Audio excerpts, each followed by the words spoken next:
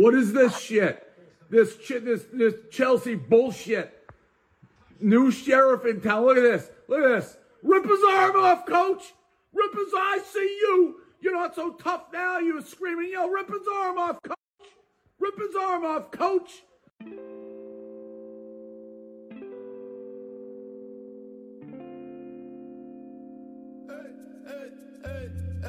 Hello and welcome to N17 Podcast. My name's Cosmo and tonight I'm joined by Jed. Yo. Joined by Eddy. Good evening. I'm joined by Glenn. Yo. I'm not even sure Glenn can see us, seeing as he's left his glasses. Glenn just got off that train from Scotland, bro. He's finally off it. Oh.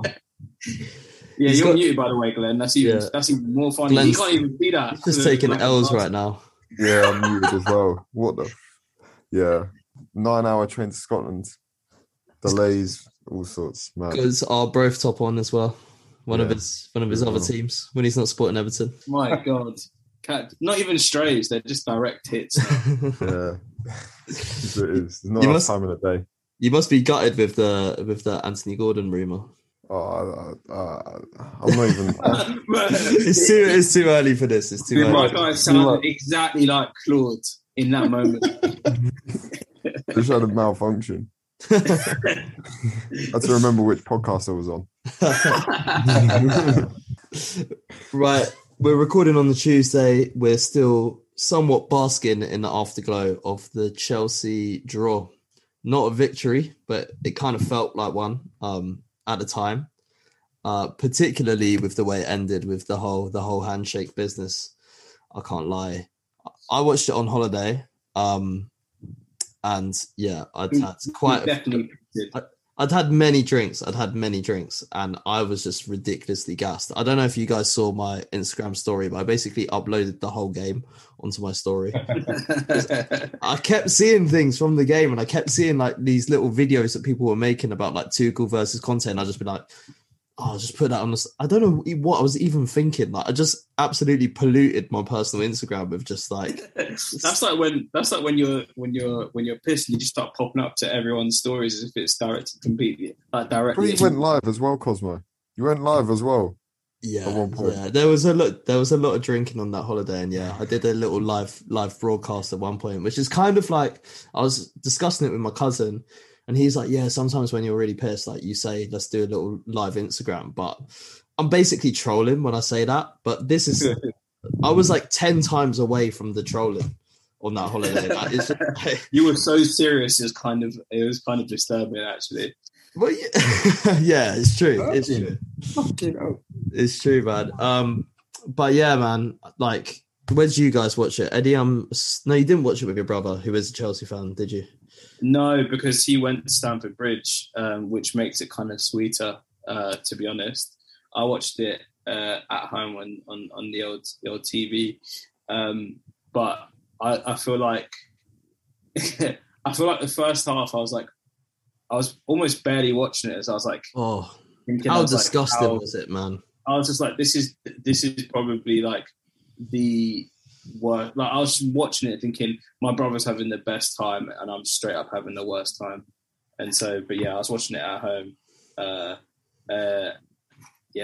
Not having the best time, first half at least. Yeah, at the bar in Naxos, me and Aaron had like this little kind of like sofa thing, like a kind of like one of those garden sofas. And like by the end of the half, by the time that the halftime whistle blew, I was like, I'd managed to like roll myself completely down the sofa where like only my head was basically on the back of the sofa. And I was like lying like on the floor because I don't know, man, like my body was just exhibiting all the internal signs of stress and depression. And like me and Aaron were like not bloody even talking to each other. It was that bad. We were like descending into like the typical like boomer terms. Like I kept saying to him, I was like, why hasn't anyone put a bloody tackle in? Like, but it was like that. Like, why were we so bad, Jed? What do you think? Why were we so crap in that first half? I just think it's. I think Tuchel set them up very well. To be honest, I think as much as we maybe didn't look up for it and we were a little bit off the boil, I think Conte seems to have these managers that he just can't seem to like play against. I thought Hasenhüttl was one of them, but obviously proved that to be wrong last week. It was just a Chelsea setup, man. They just really didn't allow us to get out of our own half at all. Obviously, we went on to make a few changes which sort of changed up the game. But yeah, that first half was absolutely awful, man. And I think I finally found out where I've got my pessimism from because I was watching it with my dad. And he definitely weren't happy. Let's just say that. What was he saying? We're fucking bottling it. They're all bottlers. Bear in mind the week before that when we went 1-0 down to Southampton, my dad texted me saying season over. Wow. And then in the second half, he's like, correction, season back on. So I think that might be where I get my pessimism from. But yeah, in terms of the game, we just weren't at it. So many different things. Where do you even start with it? Really, there's a lot of players just didn't turn up at all. Son couldn't really get into the game. Kane as well, both being marked out of the game. I think that's one issue with Kane as well. I think if he has someone like really tightly marking him, he finds it hard to like sort of get into the game. If you drop off Kane and just let him take the ball and then spray them passes, he's unplayable. But when you really stick to Kane, I do think he struggles a lot. Same with Son. I think if you're tight on Son, he's not comfortable with the receiving the ball with his back to a player. And yeah, I think it didn't give us much of an outlet, to be honest. So Glenn, how much do you think that awful performance in the first half and probably the first 60 minutes, probably the whole game apart from like brief periods, to be fair, how much do you think that was tactics, as Jed explained there, but how much do you think it's mentality as well? Because it's not just against Tuchel where we've done this. Like Mourinho did this against Lampard, where we just look completely impotent when we play Chelsea. I think it's worse against Tuchel, but there's a bit of a pattern. Yeah, I just don't think the teams matched up very well. Like Reece James was played the perfect game against Son in the first half. I thought he was like the best player on the pitch throughout the whole game. Like as a whole, he marked Son out the game. He made like 2 early fouls on Son, just like sort of fouls that needed to be made. He got booked, and then from then on, he just didn't foul him and just got really tight and marked him out the game. I thought that playing him right centre back allowed them to do what they did by going man for man. Because if you play like a Rob Holding, for example, someone who's slower, not as physically able as Reece James, like isn't able to get up and down the pitch like Reece James is, against Son, you just get done for pace with the out ball. Whereas Reece James can just go man for man against Son. I thought Kulusevski got doubled up on as well, quite well. So they seem to be our outlet balls. And Bentancur had his worst game in a Spurs shirt in the first half, especially. I think overall he had his worst game in a Spurs shirt. I think his passing accuracy was like below 60%, which is just not good enough for the sort of midfielder he is. And I just don't think we matched up very well in the first half. And I think when we went to the 4-2-4, it went a lot better. And then they adjusted, and then we adjusted again. So it was like a tactical battle in the second half. But the first half, they just were all over us. We needed to change something. I just wanted to pick up on what Glenn was saying, Cosmo. So if you're about to say something, just with the reason why I mainly think, I guess it's kind of cribbing on Jed and what Glenn said, but really I think it was mostly a tactical thing because, and I'm just about to get super noncy now with the tactics, but if you look at the way that Chelsea were playing, even though they did have basically a similar formation to what we were playing, the way they were able to do that was to overload the midfield and make sure that the out balls weren't getting out to the fullback to our wing backs, like Cess and on one side and Emerson on the other side.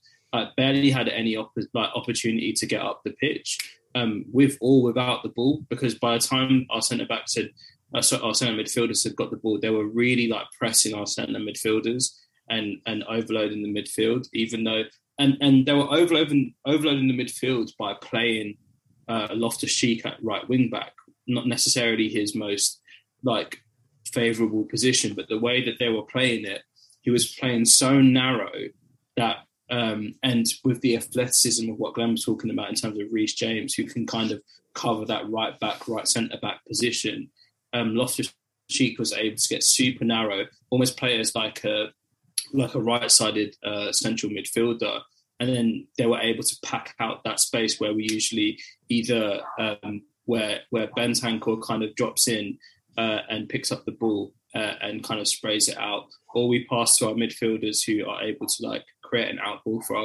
our wing backs or up to Harry Kane. The amount of times that we tried to pass it through the middle and lost the ball was insane in the first half. And that's like down to what both Jed and Glenn were saying, that both Son and Kane were being so tightly marked, they weren't able to flick it around the corner or to control the ball because they were being harried and harassed. And Thiago Silva played well, and I thought Koulibaly played well. And so I think there was that, which I think contributes about 70% of why we played bad.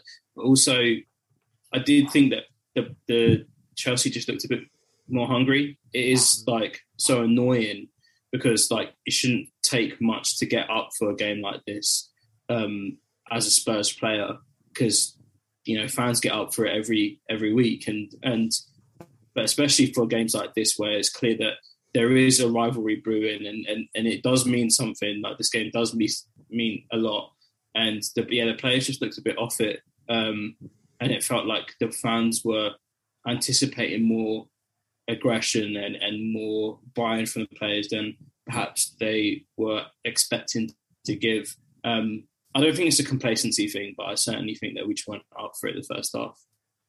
Yeah, and that can happen. Not to like pile in on players too much, but like among some of the players that I thought played badly, I thought Davis was pretty poor from what I was seeing. But that could also be down to like what you were saying, like he purely just didn't have options to pass out of. But I feel like given the circumstances, he didn't cope with it well at all. And he was a little bit shaky against Southampton as well. So I think that's one to potentially keep an eye on, although I do like him a lot. But yeah, we changed up the formation, brought on Richarlison, went to the 4-2-4, as you said, Glenn. I've got to say already, I'm loving Richarlison. I was going to use the Everton joke on Glenn just then, saying like, what's he going to bring to our club? Obviously, you watched him a lot, but I think I've gone to that teat a bit too many times. So I've milked it. So let's not go. You're saying you're starting to love Richarlison. Glenn's like, I've been telling you for 3 seasons, bro. You actually have, to be fair. You have. But like, then he's good. Yeah, but I thought he had a brilliant impact off the bench, and it was pretty much. I mean, I know you guys just broke it down tactically, and it was also down to tactical change with the fact that all of a sudden we were playing a lot more narrow. But he kind of did just run about a bit and throw himself about a bit, which is it's not like he was like brilliant off the bench. So if we're going into Yadar versus Tactico here, but I thought he was brilliant, man, and I think we're gonna love him because I loved how in aftermath of all the Conte Tuchel beef, which we will come on to, I love how he points the referee to Tuchel, gets Tuchel sent off. I've never seen a player get a manager sent off. That is amazing. And then the best bit is after he just does this shrug at Tuchel, like, "Oh, what do you expect? What do you expect?" I just love him, man. What a character he is. But yeah, on the tactical changes, what did you make of that? That the 4-2-4 was quite interesting to see, I thought. I think it was a personnel thing as well. Like, not just the 4-2-4, like the being able to bring Richarlison off the bench, Perisic off the bench, Basuma off the bench, etc., rather than bring in Winks, fucking Lo Celso, and Brian Hill off the bench. Like, such a change. It's complete night and day compared to last year, where we got spanked at Stamford Bridge. And we did something similar when we went to 4-2-4 last year and brought Bergwijn on, and he missed the chance at the other end. I think was that last year. Yeah. I think it was. We went to the Bridge one year and we brought Bergvijn on in a 4-2-4 and we lost. But yeah, it was like night and day, and I think it allowed Son to play like wider and get the ball more often, and it made it harder for Reece James to mark him because Reece James had to mark Richarlison or Kane, whichever was on that side at the time. But it did leave us a little bit exposed in the wing-back areas. As for when Reece James scored, which I think Conte was literally just about to change before that happened as well. As the subs were, you could see the subs were already ready before the ball went in. So it's annoying that we conceded like that second goal in the 4-2-4 formation because I think it was going well. I think they just adapted like 1 or 2 minutes before we could. And then obviously we brought on Perisic. He had a great impact. I thought Basuma looked really good. I think he should be starting next game. I think Højbjerg and Bentancur both had pretty poor games. Even though Højbjerg scored, I think he was in the first half probably the worst player on the pitch because he was just giving the ball away so often, and it just wasn't a good performance from him in the first half. But yeah, again, bringing on the players that we could was really good. It's super tough when you're under that amount of immense pressure for both your centre midfielders to be sloppy on the ball. Like that can't happen, and especially when we now we rely quite a lot on Bentancur in the build up. He is used quite a lot in transition, not necessarily carrying the ball, but like finding a simple pass, like finding an out ball, finding our attackers. And when he has a poor game, and Højbjerg is not the player that Bentancur is. He's much better at carrying the ball or breaking the play down. But and I'm not gonna say that he's not a good passer. He does have an eye for a forward pass, which I think is a bit underrated. I think some fans do underrate that about Højbjerg. He isn't a negative footballer, much like like Winks, but he is. He does have his limits, and if Bentancur is having a poor game, we can't afford to Højbjerg to also be sloppy on the ball, which is what happened, and why it looks so different when Basuma was on the pitch because he was so press resistant. Like he showed the qualities that we know. He's super press resistant. He carries the ball well. He's strong, and he's intelligent as well. So I think that's like what the difference was, including the constant shifting of the formations. Obviously I don't know what you have to say, Jed. No, I definitely agree, and I think that's where going forward this season, I think Basuma will be key for us. I think you mentioned about Bentancur there, Eddy, and I think he's key for us in build-up in the sense that he really invites the press from the opposing team because he takes maybe 1 or 2 extra touches, or not even all the time he takes 1 extra touch. Sometimes he just plays the ball first time, and that's when he has a player pressing him and it just completely takes him out of the game. And it opens up the pitch for us, but he wasn't able to do that because Chelsea pressed us really well. So I think, if he's having an off game, then it doesn't allow us to sort of get out. But just to touch on what Glenn said as well, I think it's so important being able to bring players on and the quality doesn't drop. If you're bringing on someone like Harry Winks, they're not a game changer. They're not going to come on and give us anything that we haven't got already. And you saw that with Richarlison as well. Like, although I don't think it shifted the game in the sense that we were all of a sudden on top, because I don't think we were ever on top in that game. I think it just gave us something different where if we were under pressure, we could just clip that ball into the channel because we knew Richarlison was always going to run it. And I don't think that's something Son is necessarily good at. He's more of a running in behind type forward, whereas Richarlison is going to run those channels and cause problems for defenders who are operating that. So that definitely gave us a bit of extra something. And then obviously you saw Perisic with the 2 corners at the end there, which were both of them were great deliveries. And a lot of people have picked up on this. They were both on his supposed weaker foot, but it just gives you so many different options now. And I think Son was taking a few of his weaker foot as well. And it's just like Glenn said, it's refreshing to have that quality come off the bench. So I feel like you guys think that Perisic and Basuma will start the next game. That's the impression I get. Can we see Richarlison starting as well? I think we give. I think our front three have been so prolific in this calendar year. Do you know what I mean? Since Kulusevski has joined, they've been the most effective and prolific front three. Like all three of them have contributed massively. And again, in 2022, we've scored either the most or the second most goals in the league. So I don't think that we're going to see Richarlison start like next game. I think it will still be that front three. I also think that although I suppose Son has now had like two rather poor games, I do think a game that like the upcoming games, although are stealthily difficult, might prove to be like more appropriate games to see whether or not like this will continue. I think like there are the type of games where we do expect players like Kane and Son to really, really start showing their quality, and the type of games where like, you know, you don't have a back three that's worth like 150 million like you're playing against Chelsea. So yeah, I do think that it will still be the same front three, but Richarlison will certainly be thinking that he can knock on the door in the very near future. I think he just needs to get a goal, to be honest. They all need a goal. Like I think just that confidence just does. It is football so fickle. Once you score a goal, you can suddenly just turn it on. But when you like miss a few opportunities, you think it's not going your way. Yeah, I think that sums it up nicely.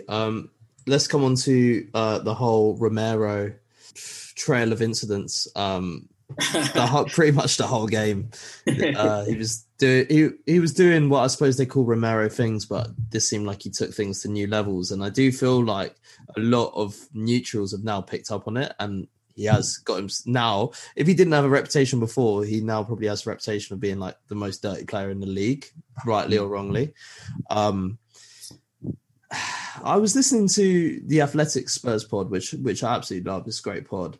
And they were really down on Romero in terms of his antics, rather than traditionally they're fans of him and they quite like the antics and they quite like the way, well, they love the way he plays because he is a great player. But they were saying that you don't want to see the hair pulling. You don't want to see him, especially they had a problem with him celebrating in Reece James's face. What do you guys think of that? Because one, I don't think the hair pull was a sending off. And I think people have got themselves their knickers in a twist over that. Glenn, you're giving me the eyebrow. I know you're a trained referee, but for me, a little hair tug is a little hair tug. It's like, it's like, you know, it's like a little love tap or something. There's nothing wrong with that. In the corner, bruv. You know, I love the dark arts. You know, I'm an absolute fan of the dark arts. But as Louis van Gaal once says, only in sex masochism. Yeah. He literally yeeted him to the floor by his hair. There's no way that's not a red card.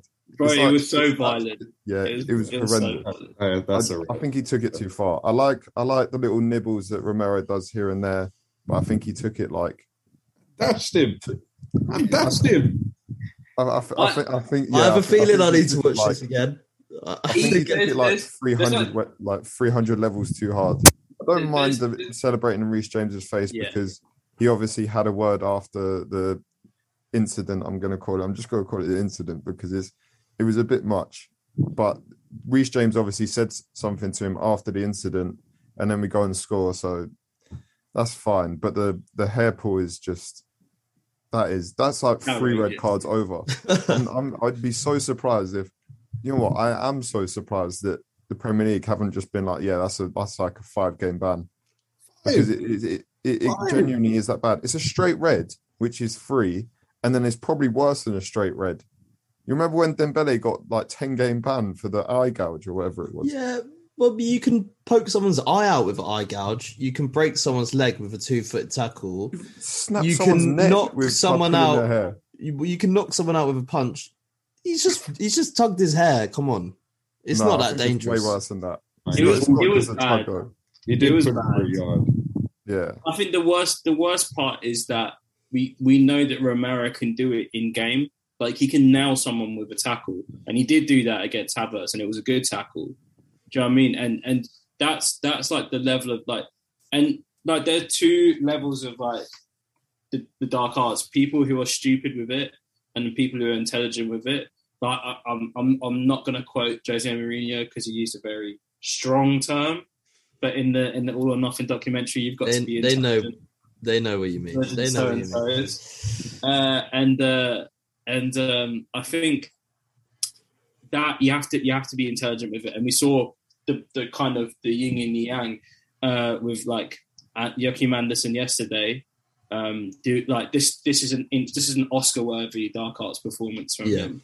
Yeah. Like that was perfect. You wind them up all game. You foul within the limits of the game. You get in their face. You push. You shove. You nail them in the tackles legally, and then like that's going to boil over at some point, and it did. Nunes gets sent off, and that changes the game. Liverpool are now chasing the game, although they got a point. Are chasing the game with 10 men, and that probably rescues Palace to the point because they were basically under siege. And then the other side is like what Romero did to Cucurella, and this does seem to be in retaliation to something that did happen earlier on in the game where Cucurella did stamp on Romero doing a challenge, and that was a bad contact. It could seriously hurt Romero, and so I think there is a bit of that.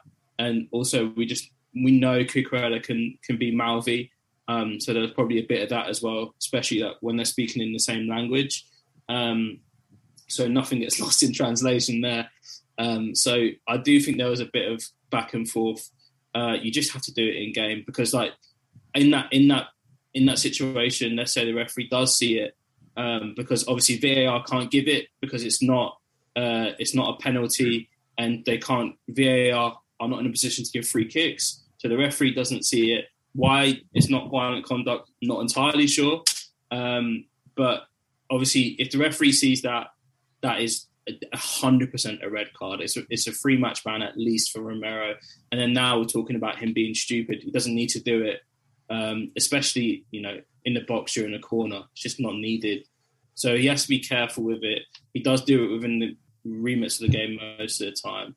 But yeah, especially when we have a lot of other players that can, like, their temperatures will boil over. Like Richarlison can be like that. Do you know what I mean? Son can sometimes be super petulant. Romero can be like that. We don't want to then build up a squad of players that teeter over the edge. The competitive nature has to be there, but you have to be intelligent with it. But to be fair, to kind of play the devil's advocate, we did score from the corner. So is that... Yeah, we would have had one less time. We probably won't score if he... Yeah, but he didn't get sent off, though. He didn't get sent off. So if he does get sent off, we don't score that. Are you guys not worried now that, though, like, teams are going to pick up on this if they hadn't before? Yeah. That they might start to target Romero now to wind him up because they know he retaliates in these situations. Like you said, that he had a bit of a coming together with Cucurella earlier in the match. And even if it's not like an intentional coming together, because I don't know if it was or not with Cucurella. I didn't really see the replay, but I've seen a screenshot on Twitter. But I feel like with Romero, even if it's intentional or not, even if you just catch him, he takes that as like a personal thing, and that's his battle for the game. And I feel like teams might now start to pick up on it and sort of tell players like get at him, like Anderson did with Nunes yesterday. I don't know. It's definitely something to look out for. I am a bit worried over the next couple of weeks that refs are going to want to be the first one to give him that red card now. So I think for the next couple game weeks or whatever it's going to be, I think he just needs to be a bit careful. Yeah, I would actually be worried about that. If I think there was a point last season where he got like a few yellow cards in a row, like 3 or 4 yellow cards in like consecutive game weeks. And then then Conte came out in a press conference and said something about, we're going to have to work on his discipline. And then he didn't get a yellow card for the rest of the season. Yeah. So, I would be worried about that. But I think Conte will definitely have it under wraps after seeing it again. I think also Conte recognised that it happened, and he was like, "Look, like that's what VAR's for." So I think if Romero did get sent off, like Conte wouldn't have had any issue with that. Obviously, you hate to lose a player, but he does understand that that was like kind of out of control. Mm. Yeah, 100%. I do think refs are going to be like itching to send them off now, just to say that they were the first to do it. I really do agree with that that view, especially because there are a lot of his tackles that like traditionally people have been like, oh, he knows just how to do it, so it's just a yellow card. He's not going to be able to do that anymore. Like his tackle on Richarlison last season, when we saw it in the stadium, we were like, everyone gasped. And then like the Leicester one as well. There's countless, man. Like this guy is very lucky to have never been sent off. Even the Southampton one, that one where Arsenal fans were like trying to make a petition to get him banned from football. It's just like it's so borderline red card, and he does it a lot. And it is part of his game, and I honestly think he's pretty much getting to world-class levels. Maybe this is the stuff that's going to keep him from getting there. But yeah, I think he can adapt. But I think there's a red card in the future, man. It's coming. Yeah, 100%. Yeah. All right, let's the Zoom's about to run out. Let's go to part 2, where we'll discuss the handshake. Hustlers University affiliate league didn't work. We're still on Bummy Zoom. Yeah, they cancelled him, man. So there's no money anymore. All right, welcome back to part 2, and let's get to potentially the main event, the handshake. I feel like this kind of, I don't know, this was like instant Barclays heritage, man. This after such a tense and dramatic game. Actually, like from a Spurs perspective, I kind of thought up until the goal, it was like kind of not a good watch. Like it was kind of terrible. It felt like a terrible game to me. And then getting that last minute goal and then the handshake, yeah, it just felt like a classic straight away. But yeah, Eddie, I know you were very pissed off with Tuchel straight away throughout the game, pretty much. So like, yeah, what's your take on it?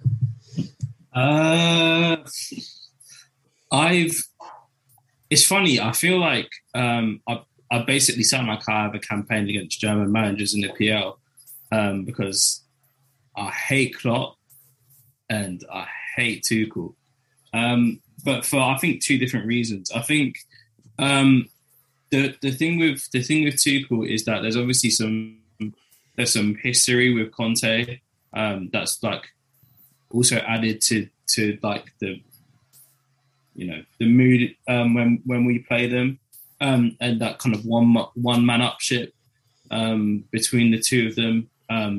But like that should be professional.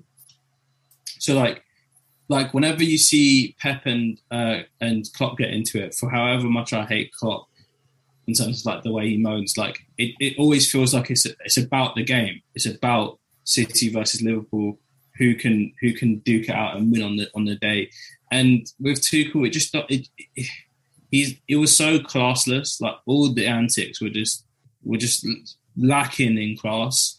And the thing is that he's super hypocritical. If the reason was that he pulled Conte or grips Conte or whatever, was because he didn't have eye contact with him when he shook hands. Like, why would he? Like, why? Like, you've been going at it all game. It's just a courtesy at this point to shake hands and move on.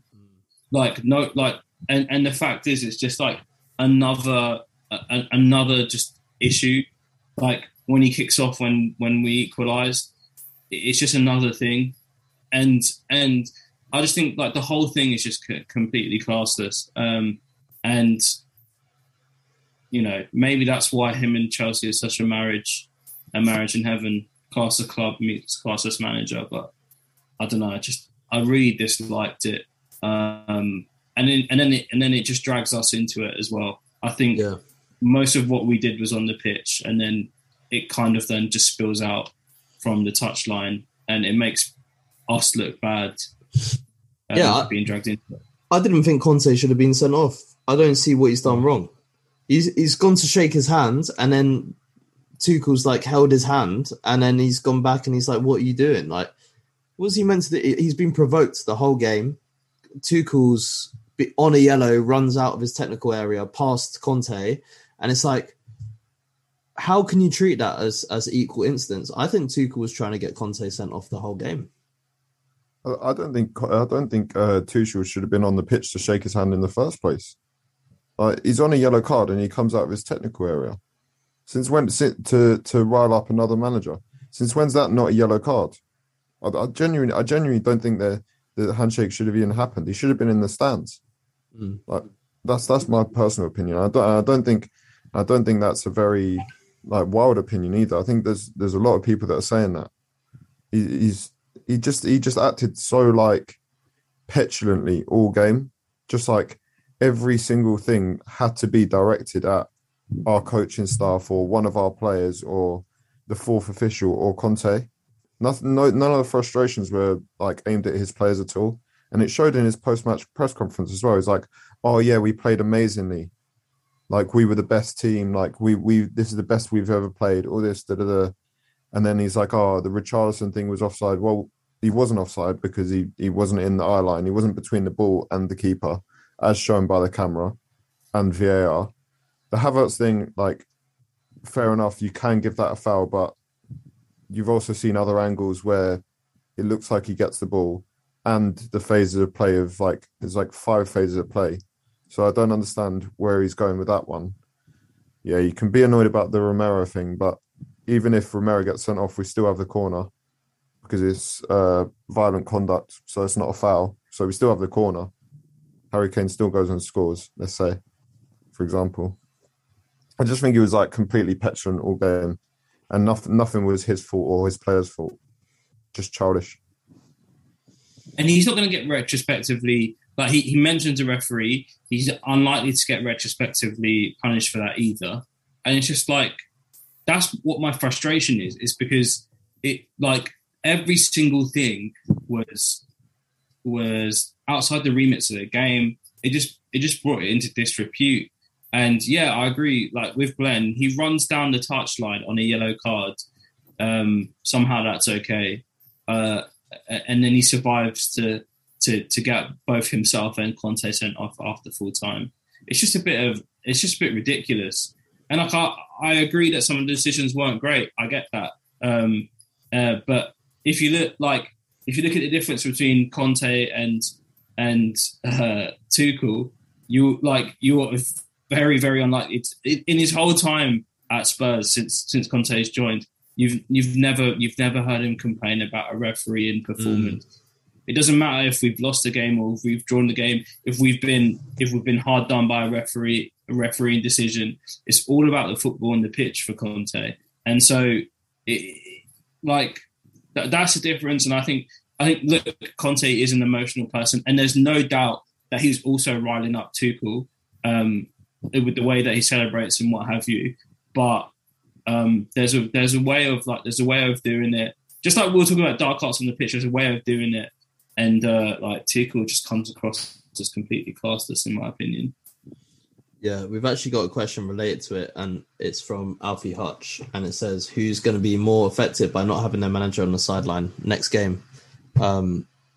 Jed, you actually made a point in this in the chat when you said that you think it's going to be tricky for us against Wolves without Conte there. What do you think? No, I'm a bit worried. I am a bit worried about the Wolves games, probably because I'm going to it. And it's the early Saturday kickoff, and them ones are always fucking a bit weird. I don't know who's going to take it. Is it going to be Mason who's going to take the game? I'd assume so, but I don't know if he's the official number 2. I'm not sure. Yeah, I'm not sure, but I don't know. It's with the way we play. I think it's all about the set patterns anyway. So although Conte can be a bit of a cheerleader on the side, I don't know if it's necessarily going to affect us in a tactical sense. But yeah, just going back to the decisions and stuff, I couldn't give a fuck because we went to Stamford Bridge last season. And they got away with the fucking softest apparent foul that I've ever seen. Thiago Silva fucking dives like he's trying to get a gold at the Olympics. Everyone just forgets about that. Fuck it, I don't care, bro. I don't fucking care. Chelsea have had their fair share of decisions over the years. And also what pissed me off as well was the Sky commentator saying, "Oh, I think the referee's been a bit understanding of the situation there. That's why Tuchel hasn't gone when he ran down the touchline." Bro, players take off their shirts all the time after they score a goal. They get a yellow card regardless. So if that's the reason why he didn't get a yellow, then that needs to be looked at as well. You can't be picking and choosing sentiments here. It's I don't know, man. It's the fact that he runs past Conte as well. Like it's Exactly. so clearly like a incendiary thing to do. Like he could have gone the other way and celebrated with the fans, or he could have just gone behind the substitute bench and celebrated with the fans. But no, he literally runs past Conte, who has to cover his eyes dramatically not to see it. Yeah. Which I wish he did trip him up. I low-key wish he just... Can you imagine? Because Tuchel's so lanky, brother. It would have looked hilarious. Just seeing him rolling down the touchline. We wouldn't have seen him for like 10 games, though, if he did do that. I think he would have been out for the rest of the season, I'm not going to lie. Yeah. That would be unprecedented, man. I'm actually interested in this kind of like parallel timeline to see what would have happened. Because he was moving quick as well. What if episode? Yeah. Yeah, he was looking so lanky when he did that, man. He's all limbs. He was just like this. Yeah. Down the touchline. Fuck him, man. He's so creepy. Now everyone's got into my state of mind. No, I hear the German thing though, especially with Klopp. I mean, maybe that sounds a bit bad, but fucking Klopp. Even yesterday, I don't know if you guys saw before the game. Oh, bro, they just love moaning. With the interviewer, where it's like, oh, why do you pick Darwin Núñez, or why is it the perfect time to pick Darwin Núñez? If anything, it's a compliment. It's like, talk well about your 75, 100 million pound, 100 million euro signing. Why do you think these questions are stupid? What? He that takes is so rude, man. In the front. He takes everything as in the front, and if it's not praising him, it's just like considered an insult, and he just wants to win and go ha ha ha at the end in every interview. So I don't know, man. I honestly do think that both Klopp and the thing is, I think Klopp and Tuchel are two really great managers. I think what Tuchel has done with Chelsea since he's with the team that he inherited is nothing short of really, really great. And I think that what Klopp has done with that Liverpool side also is just revolutionary for Liverpool. I just don't like them as people. Yeah, I guarantee you there's going to be a sister pod or a mirror pod to this with Chelsea fans saying the exact same thing about Conte. And that is just football. I just think that I just think that Tuchel looks bad coming out of that. I just think he does. And I think Klopp I think Klopp's got, he's got the goodwill of the country because they've Liverpool won the Premier League, darling club in the eyes of the media. But even him, he comes across as super classless. Given that we went there, we played badly and we got a point, and that is a huge upgrade on previous seasons. Where are we at now in terms of our Spurs, a team that can go for the league? Because there is one thing which I noticed before we even kicked off was what you said, Glenn, about the bench.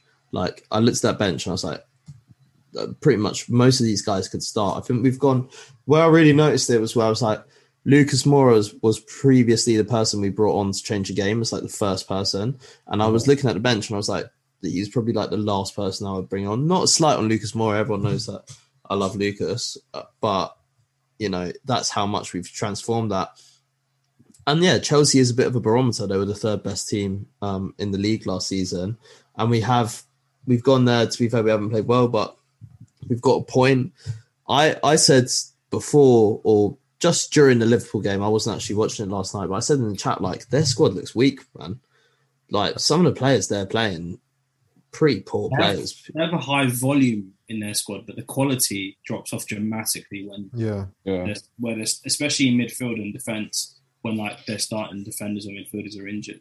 Yeah, I think it's almost a good barometer of like a good measure of like how much we've improved. The fact that we got like smoked 4-5 times by Chelsea last season, even though they were the better team on Sunday, I think the fact that we were able to stay within touching distance throughout the game says a lot more than the actual result itself. Because last year they didn't even get out of like third gear and they beat us like 4 or 5 times. I don't really count the preseason one, but 4 times, let's say. I think Chelsea are a team that we couldn't beat before. I think if we draw to Chelsea now and then we go and lose to Liverpool and Man City both times, it's just like 2 steps forward, 1 step back. It's kind of like is what it is. But I think we are slightly improved on last year. I think the new signings need to gel within the team, and then we'll see fully where we're at, because at the moment we're just starting the same team that we had from January anyway. So it doesn't really show the improvements we've made until we actually start playing the players that we've signed that are supposed to come in and make our team better. It's still very early days of the season as well. Yeah. So then the new players need to come in and need time to gel. I think for me, on the day where I was a little bit upset was like, I think a lot of Spurs fans going into it had such huge optimism for the game, which is like weird considering we're going to a place where traditionally we have an awful record. And for me, I was just a bit upset on the day that we didn't go there and like give a proper performance of it. And I know we've gone over all the tactical stuff and everything, but like that's what kind of upset me a bit and made me feel a bit down about our chances this season. But like, I guess in the grand scheme of things, you have to take into account where we were at last season, how we would have crumbled last season in that situation. And as you say, to come out of that with a point after playing as terribly as we did. And don't get me wrong, we did play terribly, but I don't think it wasn't like we were under siege in terms of like, it was shot after shot after shot. We sort of kept them at bay, like that. We couldn't deal with their energy, but they weren't creating chances at will. So like, I guess in that sense, it's good that we can play that bad and like not give them too much in terms of like opportunities, which is a good thing. And like I said, we didn't crumble like we would have in the past couple of seasons. So I guess that's one way you got to look at it. As you were saying that, Conte quote popped into my mind, which he kept emphasising when we were going win-loss, which was when he said, we need to be able to play bad and not lose. Yeah. And that's exactly what we did. So for me, that's an improvement. If you what was it? If you can't win the game, don't lose it, or whatever it is. Yeah. Yeah. And yeah, we've been proving that over the past couple of months, I think. Definitely. Yeah, I think back end of the season as well, when we haven't played well. Even games like Brentford, where we drew 0-0, like we saw that those points mattered at the end of the season. When we didn't play well and we still won, and when we do play well, it's very good, and we've been able to play well against, you know, some of the best teams in the league last season, and it does just click. And I think where we were historically just dropping a lot of points were games like this, where we go 2-1, we even get an equaliser, then we go 2-1 down, and then suddenly, you know, we're chasing the game again, and we just don't find it in ourselves. Like, how many times have we like laid siege to a defence and we can't find that goal? And getting that goal was so satisfying, not least because it was Chelsea. But it was so satisfying because it just showed that we are building that mentality of not losing, of playing into like Cosmo. You basically called it like during the game where you say, you know, like, game's not over till it's over. I was like ready to down tools when we conceded, because historically we don't get back after knockbacks like that, and to do it with basically the last kick of the game is hugely satisfying. And like, I know it's been memed like to death now about how we've like celebrated as if it was a win, is so much more than just a point. It just shows that the progress that we're making as a club compared to where we were historically in positions like this. Yeah, 100%. I think we should come on to some questions. We've got one which we kind of covered a little bit. It's from Louis. And it says, Sessignon or Sessim. I like it. Bad game on Sunday, but great the week before. For me, I think Perisic's got to come in, man. Those corners have just chirped me. I'm loving it. Did you see the videos of Perisic coming over to Cesc during the water break and giving him like advice or whatever? I did like that, to be fair. That's going to be massive for Cesc.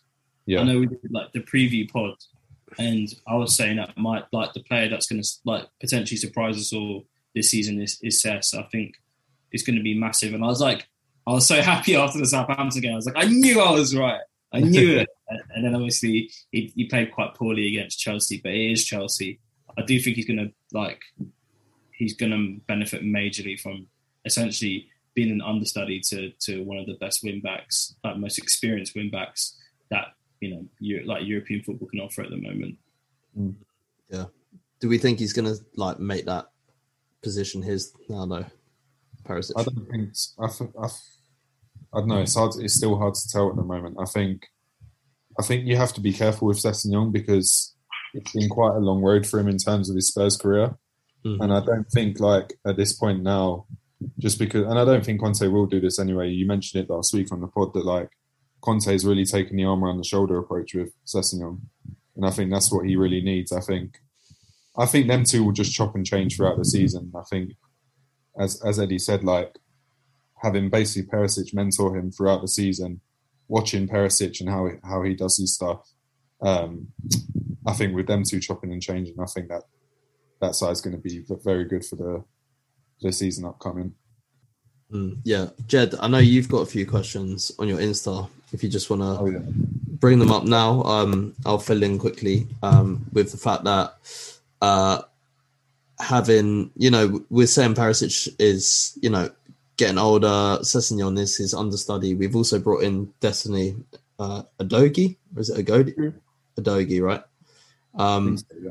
My main takeaway from that, I'm kind of of the opinion now where I feel like Conte is such a win now coach that I only really care if we sign someone for this season. I know it's short-termist, but like I'm kind of, I find it quite hard to get excited about. But what I am excited about is the fact that we are bringing in young players in the Conte mold for the future. That's a very good sign, I think. That's a very good sign. He's earmarked him himself, apparently, as well.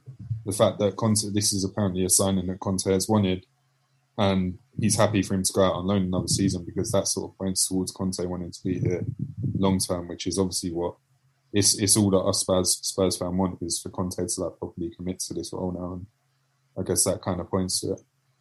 I feel like with every week, Conte is getting more and more Spurs though. Like, I feel like even nearly fighting the current Chelsea manager, that is, it's kind of just every week there's just some growing in terms of he's becoming more and more one of us, pretty much. And he did make some comments, I think it was to Alistair Gold in the pre-season when they were talking about, when they were trying to get, as someone that's trained as a journalist, I understand this, like they were trying to get Conte to basically say, yeah, we're going to go for the title this season. And one of the things he was saying to not say that was like, we're going to need a few years to kind of get to the place where we can then challenge Klopp and Guardiola. And one of the things he said was it took them a few years before they actually started to challenge. So he's making noises which suggest that he doesn't see this as like a one season thing. And I think we've done everything to match him, man. Like when we came